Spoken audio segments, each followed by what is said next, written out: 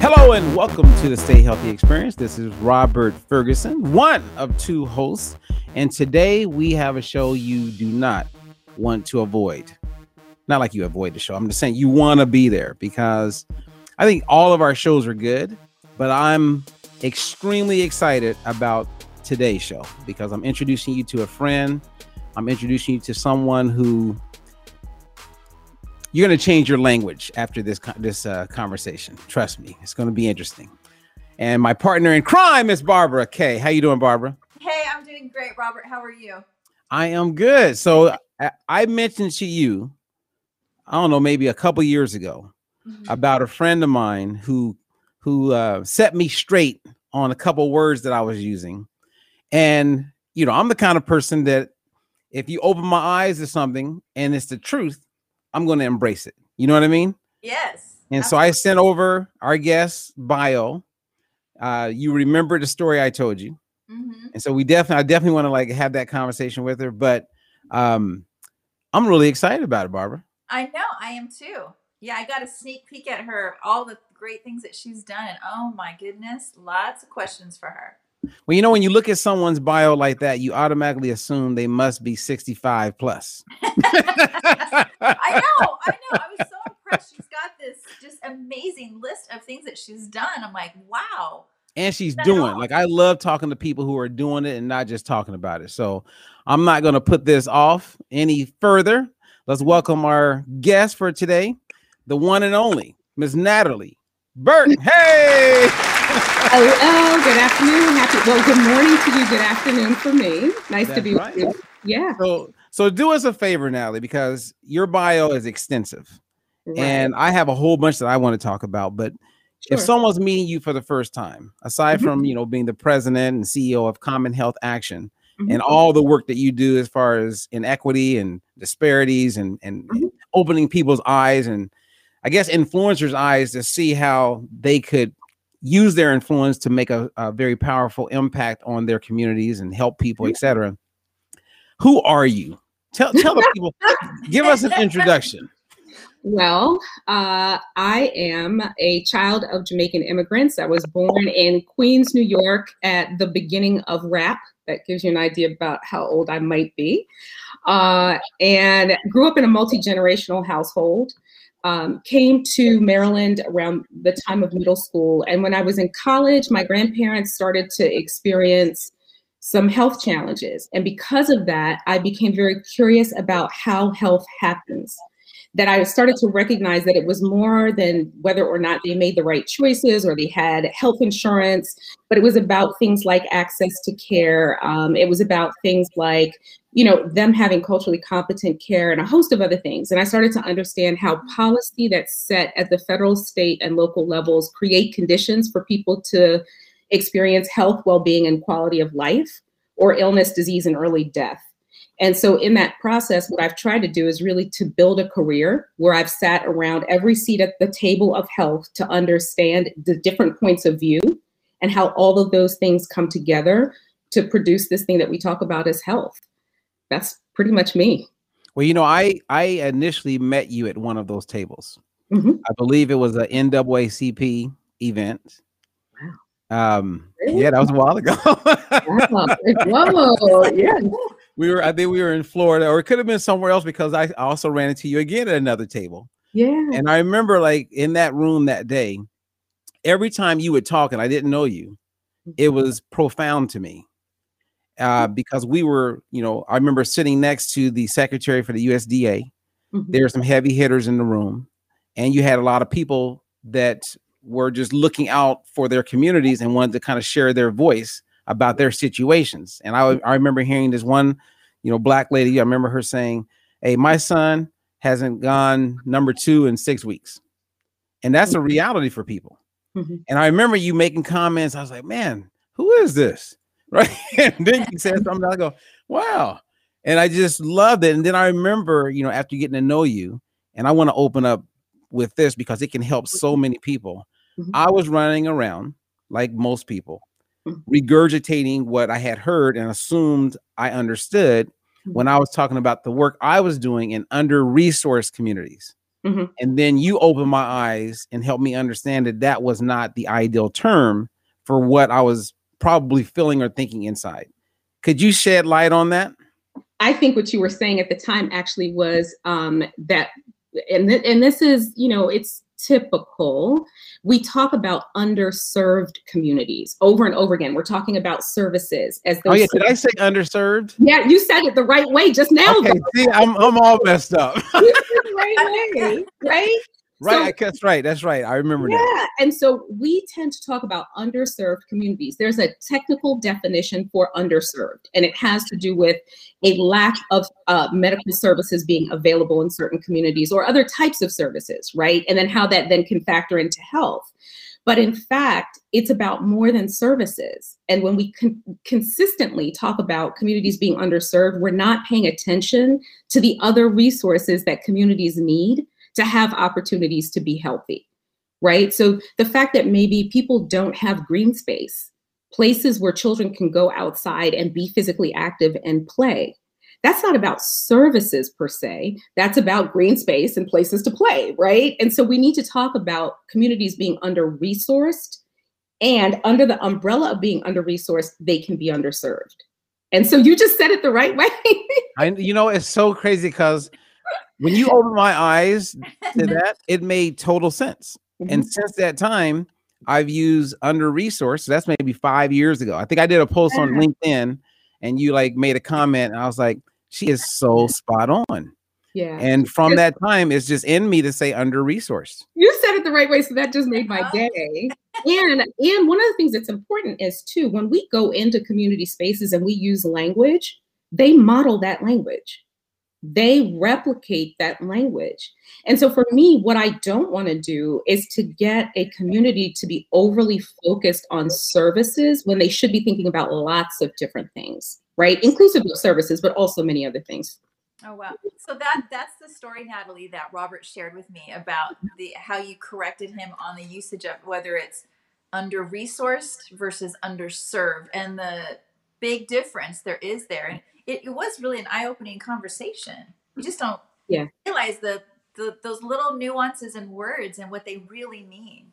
Absolutely. And I think language is so important because if you can't name a problem, you can't solve a problem, right? So the other example that I often give, because I feel like it's the thorn in my side and the bane of my existence, is around people talking about health disparities when they need to be talking about health inequities. Woo, come on, here we go. Yes.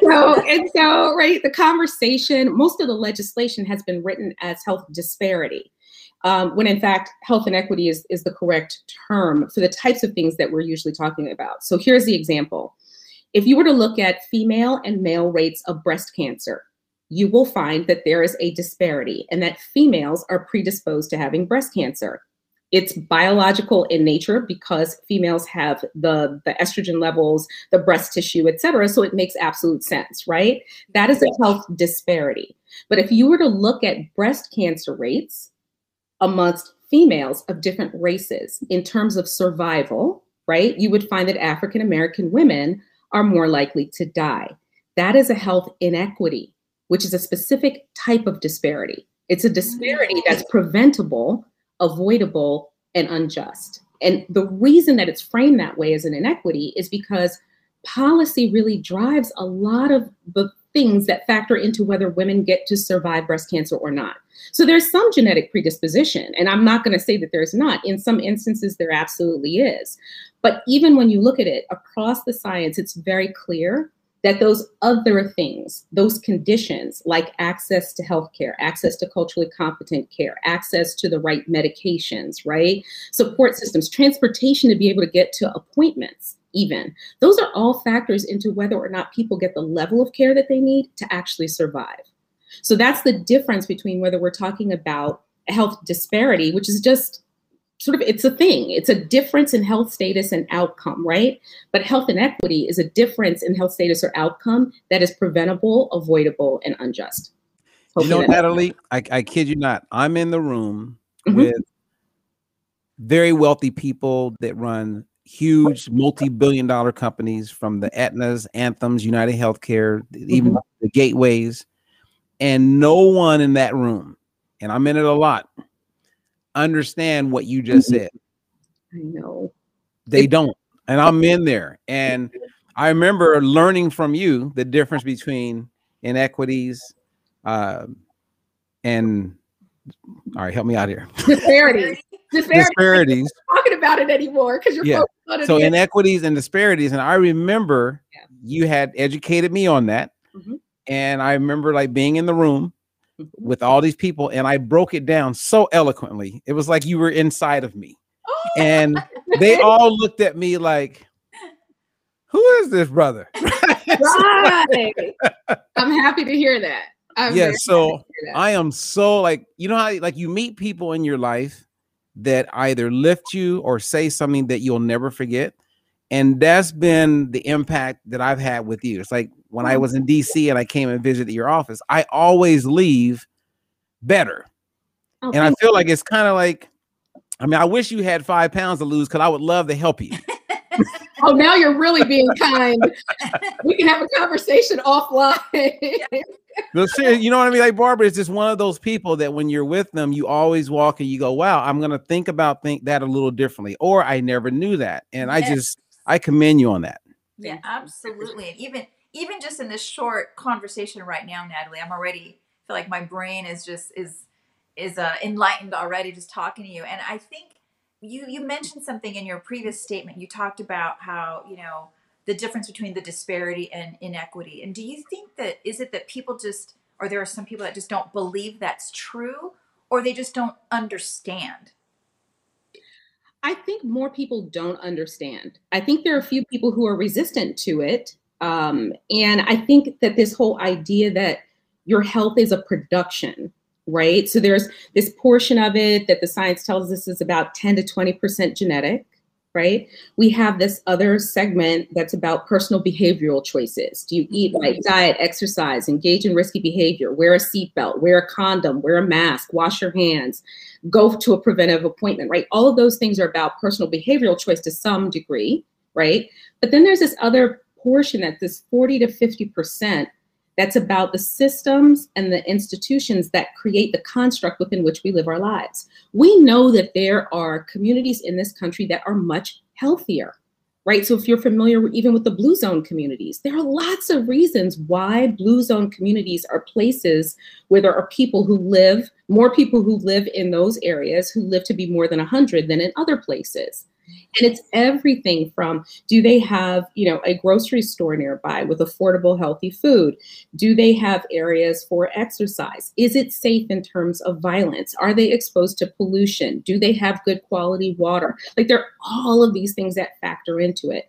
There are some people who want to say, if you are sick or ill or have a chronic condition, it's your fault, right?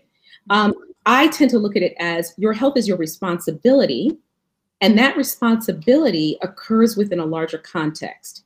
So we've got to deal with making sure that people understand which parts they can control and where they are responsible, and then really set up conditions where the healthy choice is the easy choice, and that there are fewer threats to our health on a daily basis.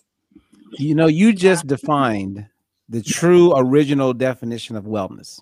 So wellness was coined by a guy named Dr. Halbert Dunn, for those who are listening in and watching. And, I've always believed that if you want to really understand something, you go to the creator. It's kind of like Jeffrey Dahmer would go get the hammer and hurt somebody. Well, he's not the creator for that hammer because that hammer was not designed to kill people. You know what I mean? So when Halbert Dunn came up with that, it was all about meeting people where they are, going to them where they are at that moment, and seeing how they can maximize the potential that they have within their reach.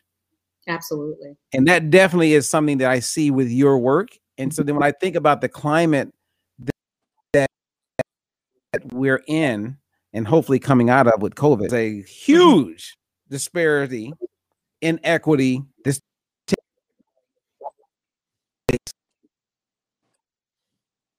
Would you agree?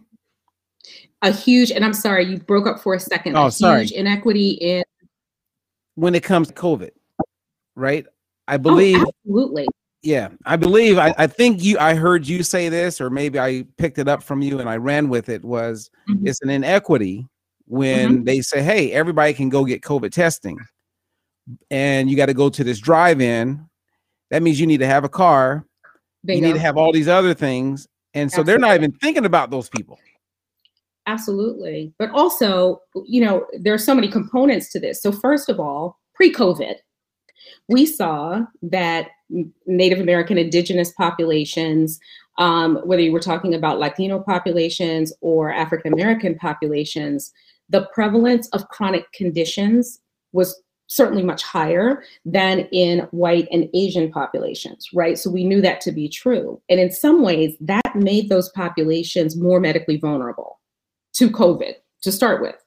But then when you start to think about and look at the numbers of who frontline workers were and have been throughout COVID, who's working in the grocery store, who's working in the post office, who works in those jobs where they can't work from home. So they were actually in contact with the public every single day, right? You will find a disproportionate number of those folks are people of color, right? So then their risk is even higher because of that. Then you factor in, like what you just mentioned, Robert, about access to testing. And we found that access to testing was not fair by any stretch of the imagination when you look at how tests were distributed and made available throughout the country, right? And now take it a step further, and we're looking at the challenges with the vaccine and access to vaccinations. I have big concerns for seniors because many of the states are putting the vaccine registration and appointment making on technology that a lot of seniors don't have or don't know how to navigate. Some of them actually still live in communities that don't have great broadband access, right?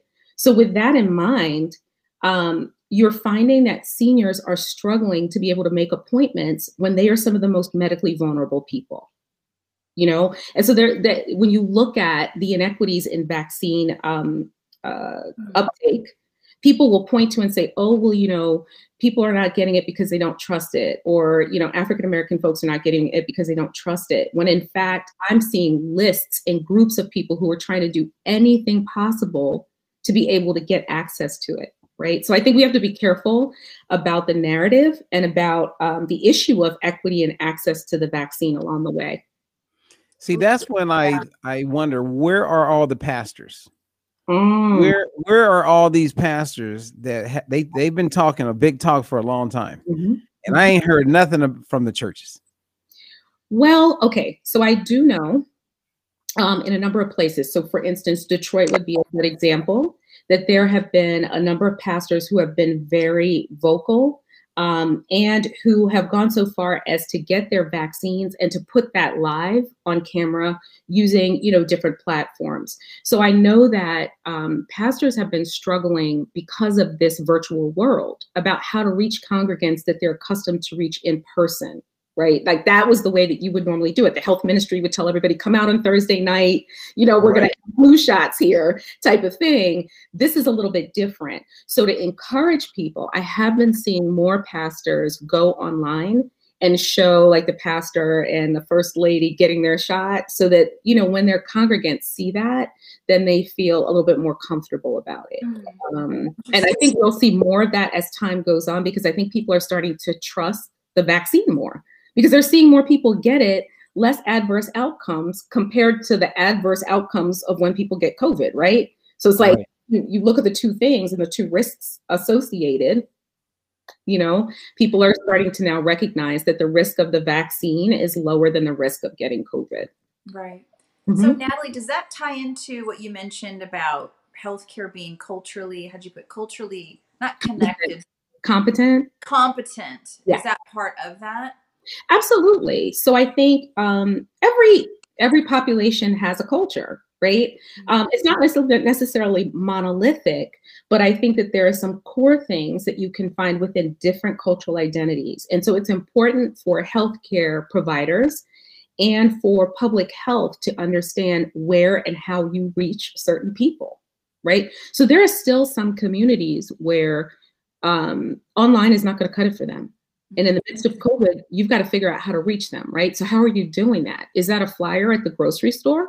You know, is that actually having people to canvass their neighborhood and tape a flyer to their door? And so public health is really having to be very creative in saying, how do we reach people where they are? So it's everything from, you know, do you put messages out on TikTok where you have a lot of teenagers who can say to their parents, hey, maybe we need to get Nana and Papa their vaccine. You know what I mean? Like you wouldn't necessarily think about it, but yes, right? And that's part of culture too. So we've got to be creative and figure out the piece, Robert, that you said about meeting people where they are. Part of culturally competent care is absolutely doing that. It's knowing that there are certain ways to appeal to people, but there are also certain ways that you can box folks out so that they don't want to have anything to do with it. And so we've got to be sure that we're creating space for people to find their way into health. Man, you know, it's so, when you think about it, I bet it drives you crazy to watch the news. Every day. Good morning, in fact. Every single day. You know, because you're in this place. It's kind of like when I watch people, like if I watch Dr. Oz, I can't watch him. Not that I'm not a fan, or I think he's extremely talented, but I can't watch shows like that because it drives me crazy, because I know that they're not thinking about the people who don't get what they're talking about. Absolutely. And those people, they zone out, and next thing you know, they walk away getting not even a third of what the goal was in the story. Mm-hmm. And because they become almost like a zombie and they didn't really get it, then they just go and buy whatever was mentioned. Absolutely. Not knowing if it's going to be helpful or not. And it drives me absolutely crazy. So I avoid it. Yep. And I think about you and the work that you do. Like you could benefit so many organizations who want to make a difference and reach all these different cultures and communities just by being in the room. Right. So I hope that's happening.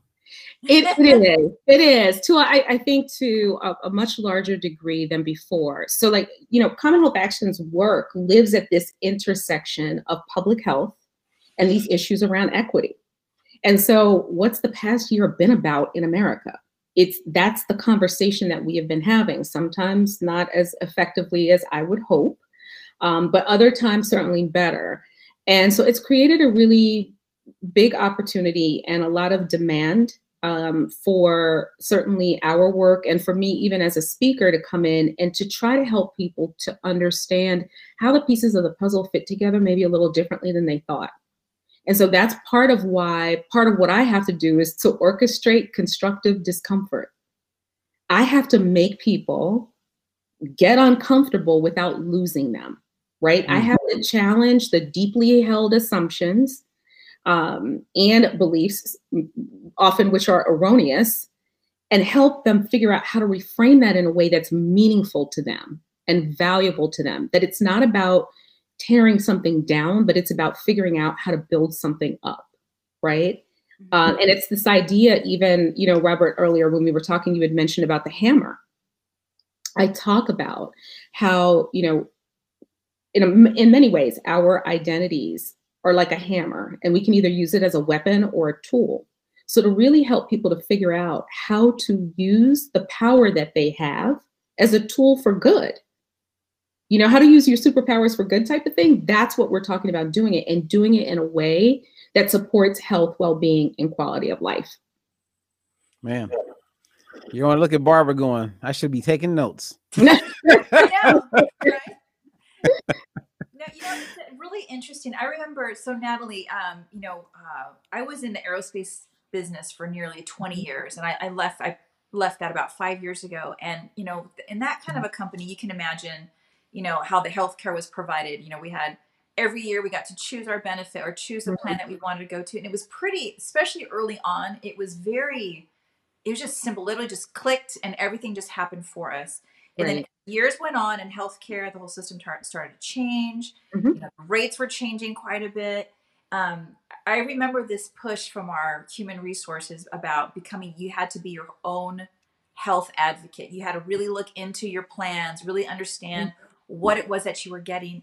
And I remember even for us, it was a huge change in how we looked at our healthcare, what we really needed. Because it was actually a difficult question to answer as far as, well, what do you really need? What makes sense for you to choose what kind of plan you have? And I would imagine now, even with let's say COVID, even more so, that people, like you said, have been pushed into this area of complete discomfort when it comes to how and what to do with their health and health care, if they even have, services or resources available to them. What would you say to help someone become their own health advocate? What is a starting point for someone who really just doesn't even know where to start? I know that's a big question, but it's I see that quite a bit. I mean, I see it from, like I said, from the corporate world and how I felt, even having all those resources and tools available to me. But then now also with COVID, and literally feeling like people are starting from the ground up with this. I think it's a great question. And I don't often say that, but I really do think it's a great question. To me, I think that information is available to us, but we have to be discerning consumers of that information. And so it's important that in order to become good consumers of that information that is about our health, we have to figure out where we can find credible and reputable information. And so there are some mainstay institutions that have been a part of healthcare since its inception that are the best sources of information. I really encourage people to avoid getting your healthcare guidance via Facebook posts from people who, via Facebook posts who are not actually clinicians or healthcare providers, right? Because a lot of things that I see online are akin to gossip, and they're not rooted in any real practice with regard to healthcare. There's another piece to this, though, Barbara, that I think is really important. In order to be a good health advocate for yourself or for someone in your family, you have to value health. And I think that I don't know that we get that. And so here's what I think happens. In many ways, in public health, we talk about when public health is working, nobody knows what it is. So when there was no pandemic, nobody knew what public health was, right? People didn't know what CDC did or what NIH did. Folks didn't understand it. People didn't understand about clinical trials. When public health is working, it doesn't get noticed and it doesn't get talked about. When it gets noticed and talked about is when there's a pandemic, when there's an E. coli outbreak. You know what I mean? Like those are the moments where it applies. Right. Well, unfortunately, at an individual level, when people's health is working, they often pay it no mind. It's as though they think it's just going to remain constant and they don't have to do anything to keep it there. Not recognizing that there are all of these factors and forces that are pushing on their health status all the time. So if you think about stress, right, and this idea of allostatic load, that those stress factors have the ability to turn on genetic expression. So maybe you have the gene for hypertension, the gene for diabetes, the gene for, you can run through a list of chronic conditions and you're good. And then all of a sudden you're not good. Well, what happened? What factored into that? Sometimes it's actually stress that serves as a trigger to turn on that chronic disease, right?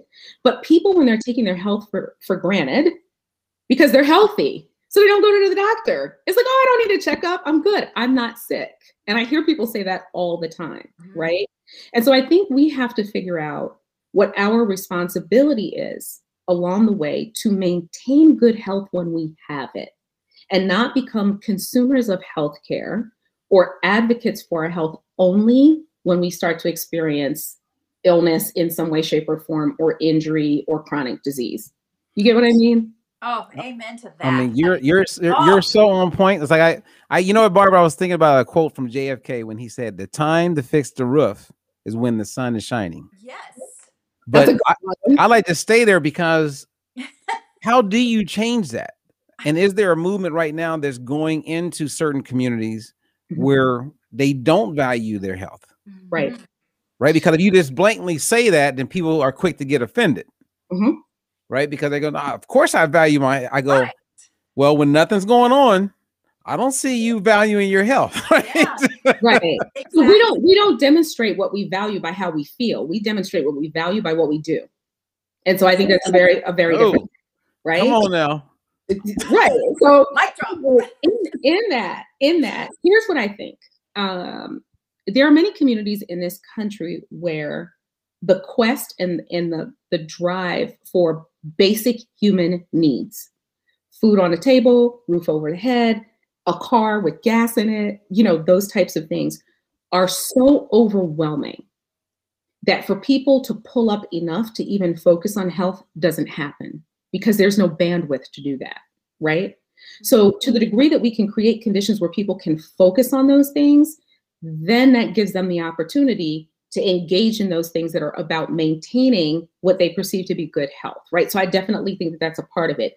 The other part, though, is, and I'm just going to be straight with you all, I think that the fitness industry and what I would think of as sort of the health industry has not really figured out how to message and engage with those populations that are at greatest risk of disease and illness. I just don't. And so I think it's gotten better, but I think that there's more that could be done to make health appealing, right? And to really demonstrate what feels like attainable return on investment. The examples that we lift up of what health looks like and what fitness looks like can feel so far from attainable for people. And the reality is optimal health for me is not the same as optimal health for Robert or optimal health for Barbara. What we can achieve, each of us, is different. That's absolutely okay. But I should want my optimal health to be a reality, right? So I think that we've got to figure out how to make the case for optimal health for each person. Well, one of the big challenges to do that is to even the playing field with the right game book. And what I mean by that, for instance, the body mass index, as you may know, is outdated, goes back to the 1830s, but yet it's the determining factor on how these physicians categorize someone if they're overweight, underweight, obese, etc. And based on that BMI, that is 100% like cemented in it's like the doctrine all over the world. Serena Williams is considered obese. Yep. So how do we like lobby and change that? Here's what I would say. I actually think if we were able to craft alternative measures of health and fitness that were credible, right? And then able to package those in a way that people could understand and relate to them. That's the opportunity to get people to plug into their health differently. So when I see people who I can look at them and see, you know what, if I lost that last 12 pounds, if I was able to increase my muscle mass by X%, I could actually be that. That then becomes attainable to me. But a lot of what we continue to see as the images of what is healthy or fit is not based on reality and isn't always healthy or fit, right? So what our eyes show us is not necessarily the truth. So what you're saying about Serena is one way of looking at it. And then in the other, the people who folks assume they're so healthy and so on and so forth, in fact, they're not really sometimes as well. So we've got to figure out, how do we redefine health in a way that people can see themselves in it? And if you all want to start a commission on this, I am happy to serve. Call me. I'm here for you. I am here for you. No, that is so powerfully said. I especially can appreciate the fact of you sharing the fact that for a lot of people, that better health for them or their optimal health seems so far that that there's nothing that they can do. So that it's almost I would imagine, like a helpless feeling, or it's like it's just not in the for me. Yep. And so how, like you said, how then do we better package or formulate a way to show that there are steps along the way that are absolutely attainable and what is meaningful to these, to people like that, and that's it's an eye opener. Because if we think, like, I'm always about, we want to educate, but if that education or whatever it is, whatever we're painting is just such a kind of a far off distant thing, then we just lose them altogether. And it's such a, such a, I don't know, bummer. It's a sad thing, right? Because so we just did a clinical trial, and Barbara got to go back to Pennsylvania. We did this trial for people who live in under-resourced communities. Well said. Well said. Trust me, I always say it that way now. And that's great. one of the biggest challenges that we had working with Medicaid and Medicare, the people that we had in this trial, was them being able to get to the location for the opportunity. Yep. And at first it sounds great because you work out the transportation. And then there was a breakdown in the transportation, right? So I had people waiting 2 hours to get back home where they got a house full of babies. Yeah. They still got to get ready for the next day. It's now 8:39 at night. Right. And we expect them to stay motivated to want to come back next week. Yeah. Right. So then when I go to the people who are in charge of that, there's a huge disconnect because they can't understand what I'm saying. Right. Yep. You know what I mean? Like, so how do you help those people get a shift in the way they look at life so that we can help the people that we all say we want to help? I think part of it is, you know, a lot of the inequities, a lot of the vitriol that we've seen in society, a lot of the disconnect that we see in understanding one another is because we're not in relationship with each other. I'm just being straight. So one of the things that I often talk about, and people kind of pause and say, what? Human beings are actually hardwired for fairness. Our brains, the brain scientists, have been able to prove that our brains are actually hardwired to favor conditions that are fair. And they've actually been able to do studies with babies who are pre-verbal and show them conditions that are fair and their brains light up. And when you show them conditions that are unfair, those parts of their brains go dark, right? So this gives me hope. But the reason they say that our brains are hardwired for fairness is because early humans lived in a high state of interdependence. So let's say the three of us lived in a small group, right? Barbara, you were the hunter, okay? And for whatever reason, I don't know, your cave was particularly cold. And because of that, you got sick and died. Well, then Robert and I might also perish because you didn't have the conditions that you needed in order to be safe and well. Make sense? Right. And so I was concerned with the state of your cave because my survival depended upon your survival. Right. What we've done is to create a society that is increasingly independent, where we are increasingly independent of one another. And I think that that part of our brain doesn't fire up the way that it should, so that we're not looking at one another and considering, how does my health affect your health and how does your health affect my health? That being said, and this is going back to the original question that you asked, Robert, is how do you get those folks to understand that? It is that they have to be in genuine relationship with these populations and these communities that they are hoping to help change their health destiny, right? They can't change their health destiny for them, but they can create the conditions in which those populations and those people can change their own health destiny. But the only way that that happens is for them to be in genuine relationship.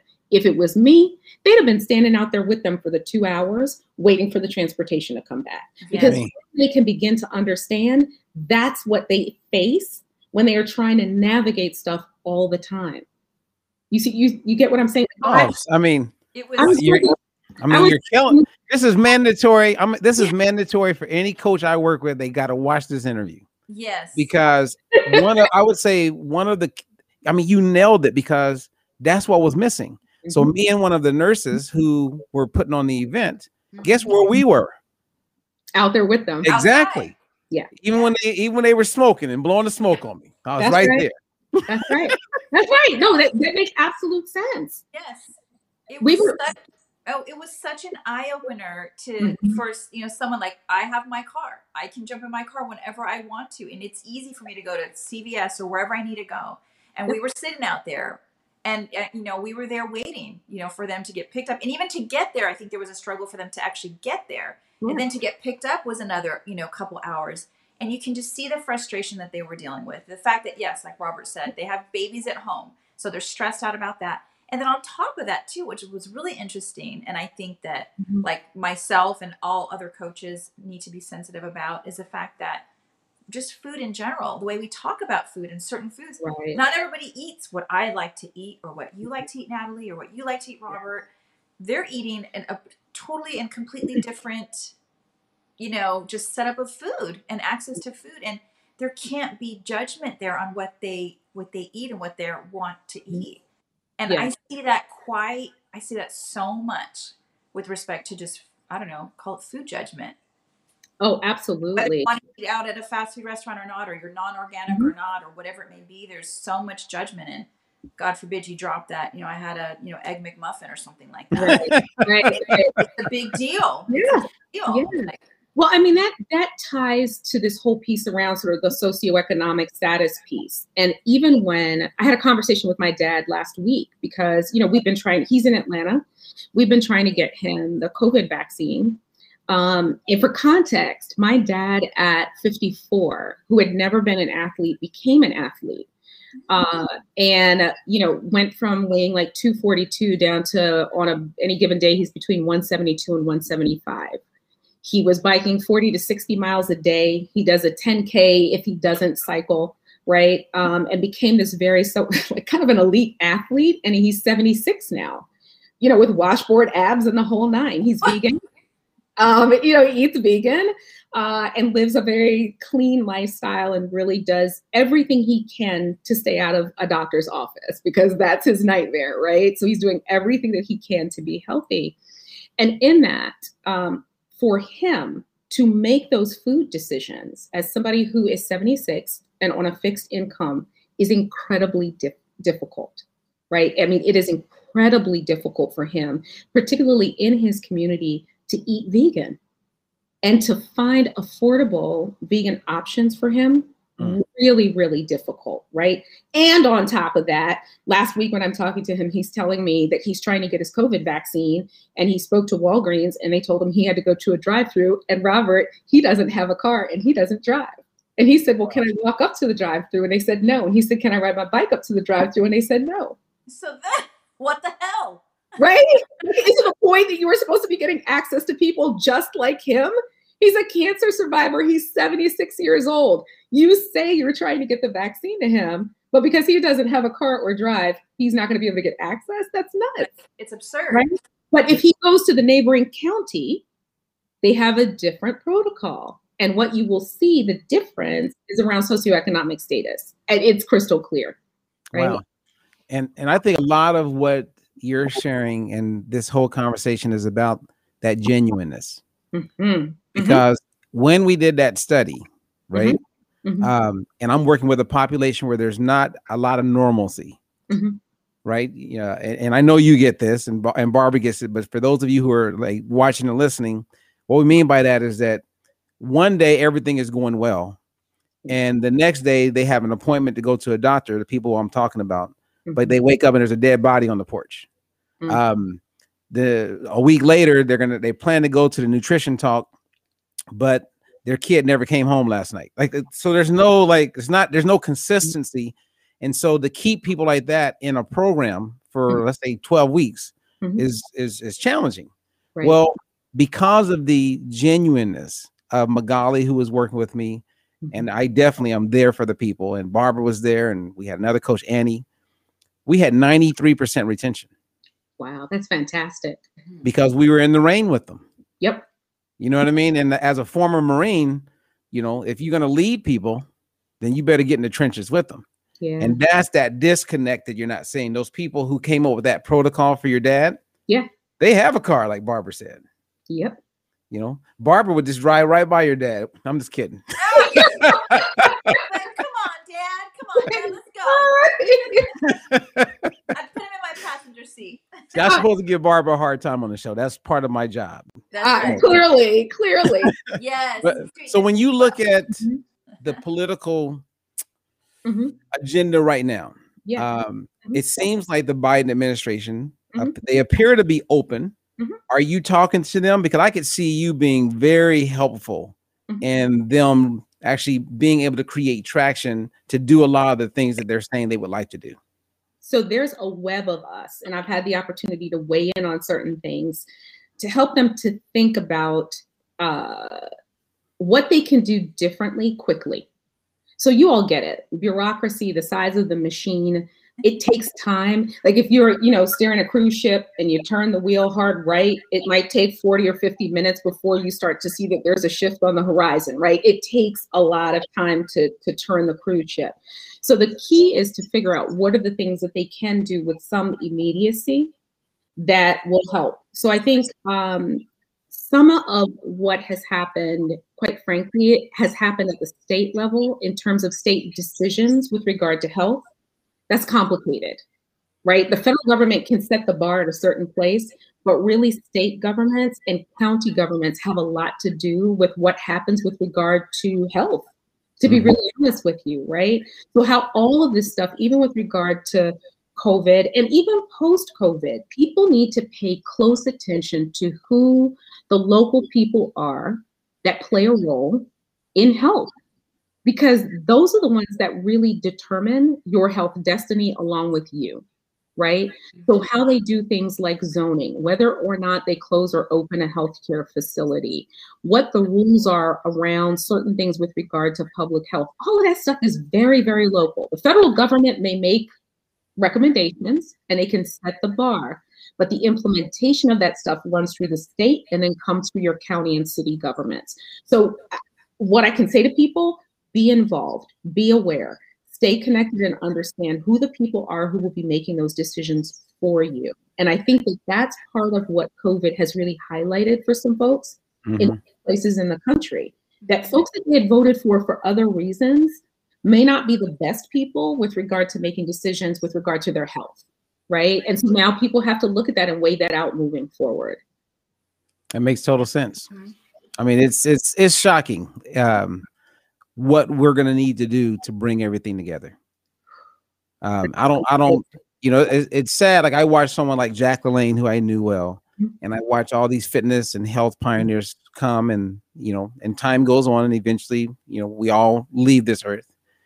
And I see that, you know, the obesity challenges and all these things continue to get worse, even though, you know, we have more Whole Foods and we have more Trader Joe's and we have more fitness centers and we have more people, you know, saying get healthy. Right. But when you look at the data, we're not getting healthier.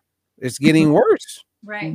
I mean, I have my thoughts, but, you know, from what you're seeing, right, even with COVID, with domestic violence increasing, mental health becoming like a major concern. A lot of people falling prey to suicide and depression. Of course, there's the COVID-15. People are gaining weight. And now we have the people who get COVID. They can't really get back to what they once were. They're having, you know, challenges with their breathing. I mean, how do you stay optimistic? Because you're in the trenches of it. You're seeing it. You're hearing from the people begging and looking for help. And it's like no one's picking up the phone. Right. It's interesting because I have been heartened on one hand because there have been these groups, for instance, that have popped up in different states and throughout the country to help people to get access, whether it's to get access to testing or access to the vaccine. People have self-organized and said, okay, our local system or our state system is not doing it for us. So we've got to figure out how to organize. And I don't think they should have to do that. Let me be really honest with you about that, because they pay taxes for government to do certain things. So if their county, their city, or their state government isn't showing up the way they need it to, they've got to hold them accountable for that. But in the meantime, we need to make sure that people have what they need to survive this, right? The other piece, though, that I find interesting is I am hearing people consider their health more than they have before. Yes. So folks are starting to make the connection between what they see happening with regard to COVID and connecting that in a way to health maybe that they have not before. So it's opened the door for, I think, greater awareness and more opportunities for people to engage more meaningfully in their health, right? So I think that families are having conversation about health that they've never had before. I grew up in a family where my health was not private. Nobody's was. Like, it just didn't work that way. So if you went to the doctor, everybody knew you went to the doctor and you knew what was talked about and what the outcome was. If you were put on a medication, everybody knew that you were on this. Like, it was just, and it was across generations. And it wasn't just in my immediate family. Like, if my aunt went to the doctor, I knew about it. And this is not what this is my whole life. I think that families are starting to have conversations about health in ways that are different because of COVID. I actually think that there is greater consideration And it's going up the generations in a way that I think is really helpful. So I'm hearing 20-something-year-olds, 30-something-year-olds, 40-something-year-olds saying, my parents and my grandparents need my advocacy, right? And because of that, they're engaging in conversations around health in ways that are different. So there's an opportunity, there's a little crack, there's a little bit of opening there that I think that we need to try to exploit, to keep that open and open it up even more so that these conversations about health are taking place in families in new and different ways. You know, I don't know if you had seen, but Robert, I posted this thing about cigar smoking. It's kicked off as like a really big trendy kind of thing, and you know, it's supposedly like sexy, and you know, I did see that post, right? And I was like, there's gonna be some pushback on that one. Can I tell you, I expected that. I got the exact opposite. I had 4 people reach out to me to say that after reading it. First, they were kind of feeling some kind of way about it, but then that they would make decisions to cut back. And I was very surprised about that, right? These conversations about things like that are most impactful when you're hearing them from people who are closest to you. It's not necessarily the stranger, this person who's not connected to your life, but when people who are connected to you, whether that's your network of friends or that's your family, I think there are real opportunities to change people's way of viewing health and the way that they engage in their own health. So that's my hope coming out of this time of COVID, that we can shift these conversations and make them more personal, and support one another. Your health is not an individual journey. It never was, and it never will be. I don't get a cold all on my own. I get a cold from somebody else, right? Like, we are all interconnected in some way, shape, or form. If we can remember that, I think we can create opportunities for people to be healthy. You're right. Well, we have about 10 minutes, and toward the end, we do like a little rapid fire where we're gonna go back and forth and ask you some questions. Oh man, I had so many questions. Okay. But you know, and I know you do, Barbara. We have to do a part 2. It's taking over. Yeah. We have to do a part 2 because there's so much to talk about, because everything that we're talking about in this conversation really is impacting and something that everyone would benefit from hearing. Like everybody. Yeah. The challenge is, you know, how do we get it out there? But like you said, you did that post. I would see some guys pushing back because they love their time by themselves, smoking their cigars. They look up to the Steve Harveys of the world. They see him smoking a cigar. So that becomes like, I'm gonna go have a cigar. Yeah. And my cousin, I took that post and I shared it with my cousin because he's always posting on Facebook cigars. Yes. Yes. Right. Because he's endorsing it. Yeah. He's saying, hey, be like me. Yep. And I shared that with him, and not one response. He didn't text me. He didn't email me. He just got quiet. Give it either. He just got quiet. Just, you know, when they know, there was nothing he could say. Absolutely. So anyway, Barbara, you're up first. Oh, so okay, this is not a quick question, but I had to ask because it's listed on one of the key things that you've been kind of working on is the business impacts of COVID. And maybe can you share what are maybe the top lessons learned for businesses and the impact of COVID? Because it sounds like that was something that you've been working with intricately. Sure. So I would say that, you know, big lesson learned from as a CEO and is really this: a lack of imagination will be the downfall of your business. And so this idea that you have to imagine for every possible scenario is real. Playing out scenarios in advance of them happening create opportunities for you to be able to react and respond. So whatever your business model is, what COVID, I think, should have taught all of us is that we have to be flexible and nimble, right? And in that, we have to maintain the integrity of our work, the quality of what we're doing, but we also have to make sure that we are supporting our team. So what people have been asked to transition during COVID has been taxing physically and mentally, right? And as people who are concerned with the health and well-being of our folks, we also have to make sure that we're taking those things into account. So those are some of the things for me from a business perspective that I think that we've learned during this time. I'm very thankful that we were able to be nimble and flexible, not to be overly dependent on certain streams of revenue, but also recognizing for our staff, our workforce, what are the things that we need to do to be supportive of them being successful in times like this. Nice. I mean, well said. Yes. When you were sharing that, all I could think about was all the artists that I've known over the years, singers, people who had one hit back in the day or a few hits. Yep. And so they're not popular now, but they were popular during a certain time. So they relied on constantly doing shows, concerts. Yeah. Yep. And they still have, big mortgages. They got bills to pay. And no one would have said a year and a half ago. It's like I was talking, Chuck D actually brought this to my attention. A Public Enemy. Chuck was like, he goes, Rob, would you have ever thought that they could have shut the whole country down? Football games over, basketball, NBA, go home. Yeah. No one's doing a concert. No one would. I would have said there's no way that would ever happen. Right. And it happened. Yeah. So for you, and you touched on it a little bit, what did you do? Because I know a lot of your business, right? You get, funds from companies that support the work that you're doing. Yeah. You're constantly networking with people. You're in DC and around all of that, and a lot of it is meeting people, having a dinner, and nurturing the relationship, and then getting funded, or opening up doors. Yeah. What have you done that you will continue to now do as a result of the major shutdown that many of us experience? Well, as you know, generally speaking, I'm on travel 50 to 80%, sometimes 85% of a month.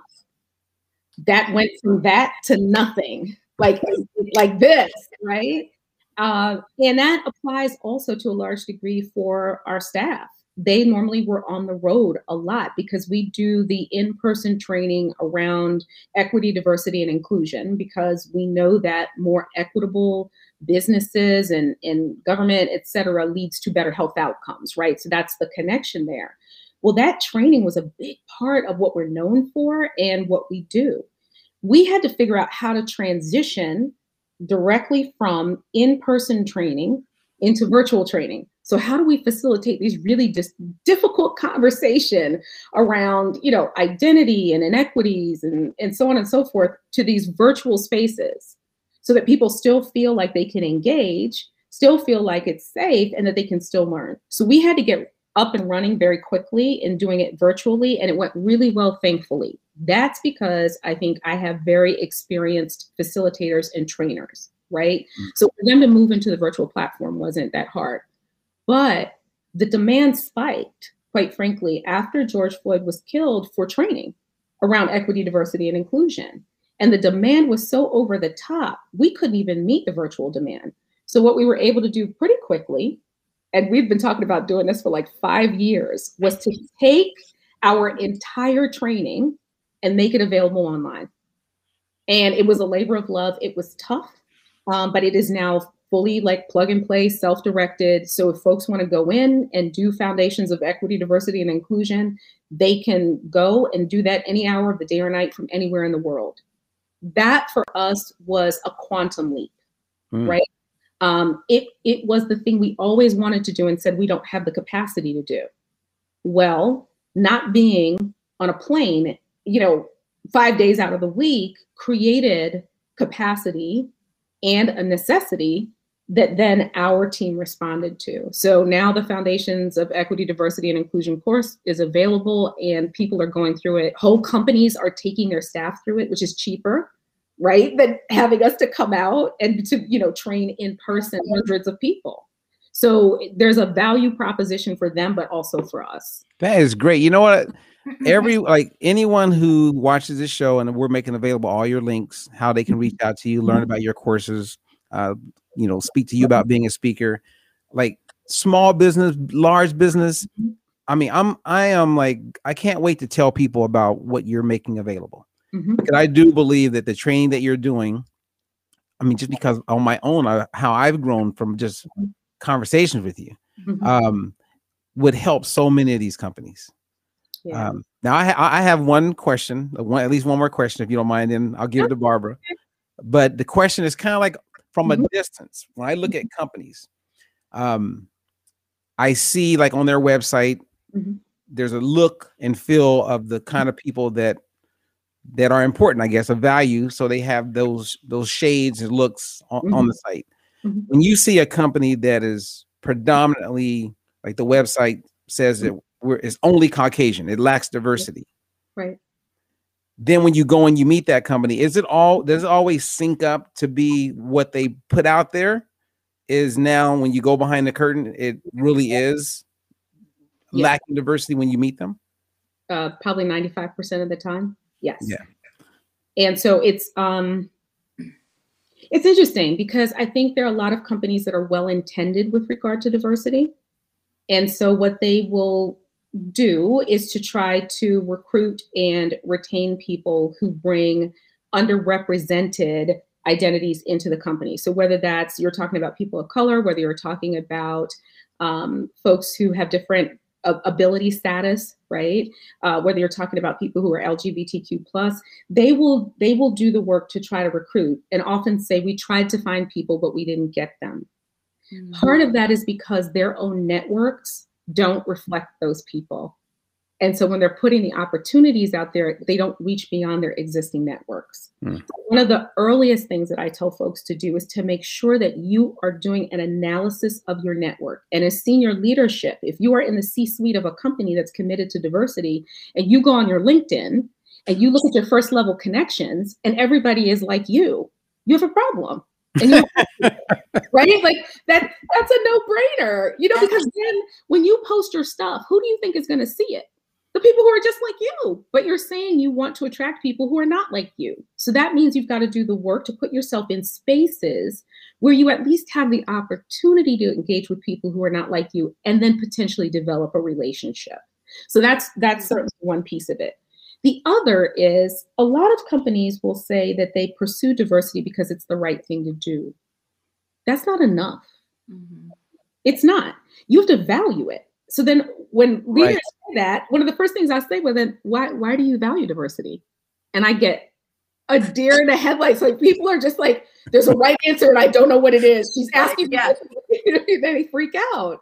And so what I try to help people to understand is diversity can become a box checking activity. We got 17% of them, 42% of those, 19% of them, 6% more than we did of those folks last year. That's not doing it. That's not doing it, right? That is, it is, right? And then inclusion is the muscle of diversity. Okay, so inclusion is about how people feel about being there, right? Which is lovely, but it still doesn't mean that it's equitable because equity has to do with power. So when you look at the C-suite, who has the power to make the decision? With whom does that lie, right? This case around diversity, and the easiest way I can explain it is this. The science tells us that teams that have diverse identities represented are smarter. They innovate more. So companies that are gender diverse outperform their competitors by 15%. And so think about that, right? Companies that are ethnically diverse outperform their competitors by 35%. And that's from a McKinsey report, right? So diversity actually gives you a return on investment. You will outperform your competitors by diversifying. And the reason is this. In my identities, I experience the world a certain way. And because of that, I develop certain networks, certain problem-solving skills. I bring certain perspectives and experiences into a space that people who don't look like me and don't have those experiences, they're not going to have those things. And so what that means is when we are coming together to work together, I can bring things to the table that they can't. Because my life experience has cultivated those things in me. And that applies for every single identity. Doesn't matter what identity it is. Everybody within the context of their identities brings unique value into a space. The more that we can mix that up is the smarter that we can be, the more that we can innovate, the faster that we can problem solve, the more profitable that we can be. What an opportunity that is, right? So that's not just about the right thing to do. There's a business case for this. So we need to figure out how to get people to understand that it's not just about checking a box and this percent and that percent to make yourself feel better, but rather about how truly engaging people from different life experiences can make you better at what you do. Hey, so when I get you some jobs, can I get a kickback or something? Because I'll cook for you. okay, And I can cook, so I bet you. Hey, put a little Jamaican flavor in will there. cook some Jamaican food for you. Sounds good to me. You got that. Yeah. Absolutely. All right, Barbara. Okay, I have 1.5 question because the half one will be super fast for you to answer. But this first one, you talked about how with COVID, how it created this kind of this opening for people to start to see things a little bit differently with respect to healthcare. From your experience, do you see that as we kind of move through COVID, do you see, like, I don't want to say necessarily emerging, but maybe different healthcare or health issues that are coming out of this that you find are going to be pressing and come to the forefront of, I don't know, maybe local, national focus, beyond COVID? Does that make sense? I think in terms of the long haulers and what we're seeing with regard to the long-term impacts on their bodies, very concerning. Because what they're finding is that over 50% of people who are asymptomatics. So if you think about that, these are the folks who never really got sick per se. Their lung capacity and lung volume has decreased. And so we, in essence, have an undetected pervasive issue with regard to breathing and lung capacity that I think is going to be very concerning and will not reveal itself immediately. Okay. It's going to happen over time. That decreased lung volume, lung capacity thing, I think, is going to appear over time. The second piece are the neurological symptoms. And so I actually know people who are long haulers who are dealing with this, with severe headaches, numbness in their limbs, so on and so forth, post-COVID. Right. And so I don't think we're going to uncover that stuff, to be really honest with you, for years, because COVID is not going away. COVID is going to be an ongoing presence for us, similar to influenza, but much, much worse because it's way more contagious.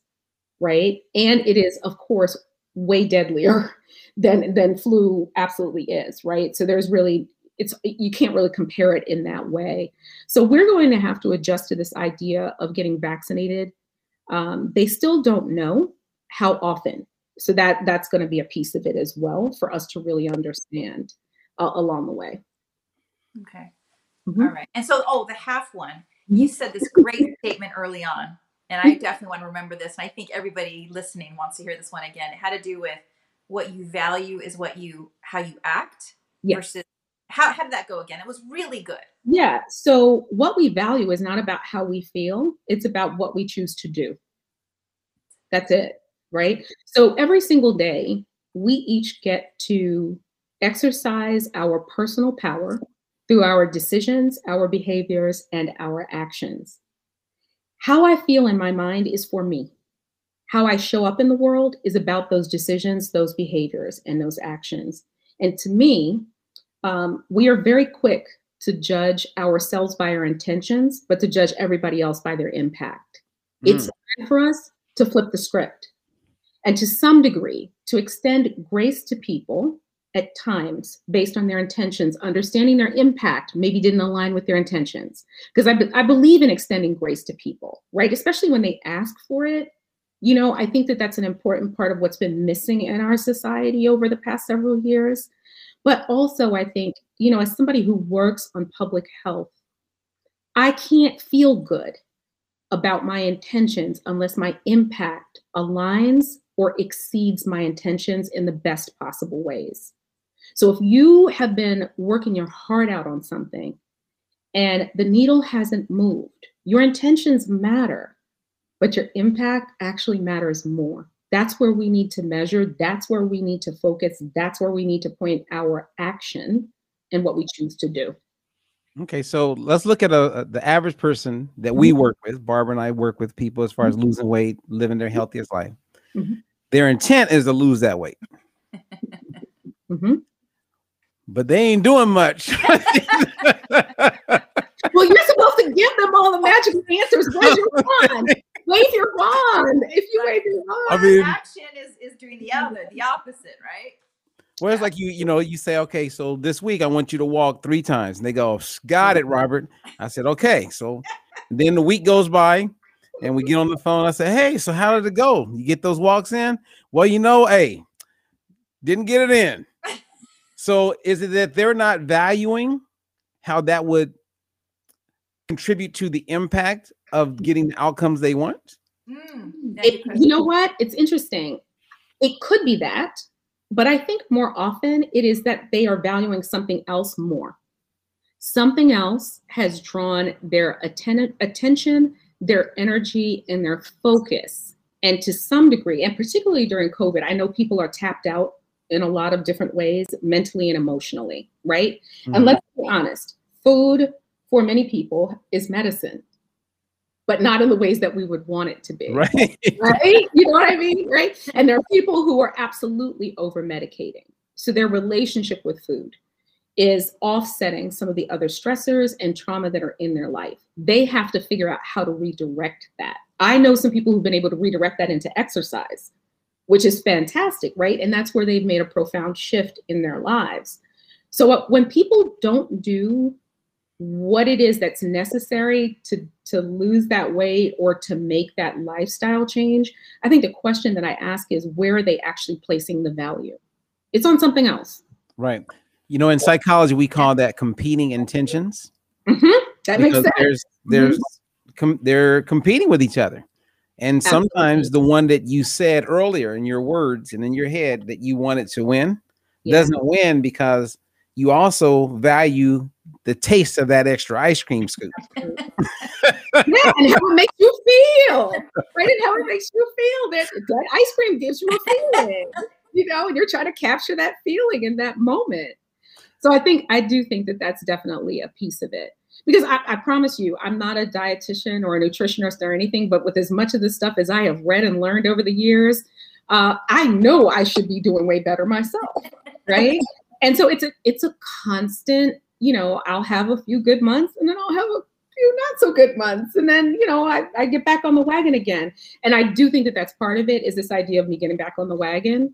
I think the same thing applies to people with their health.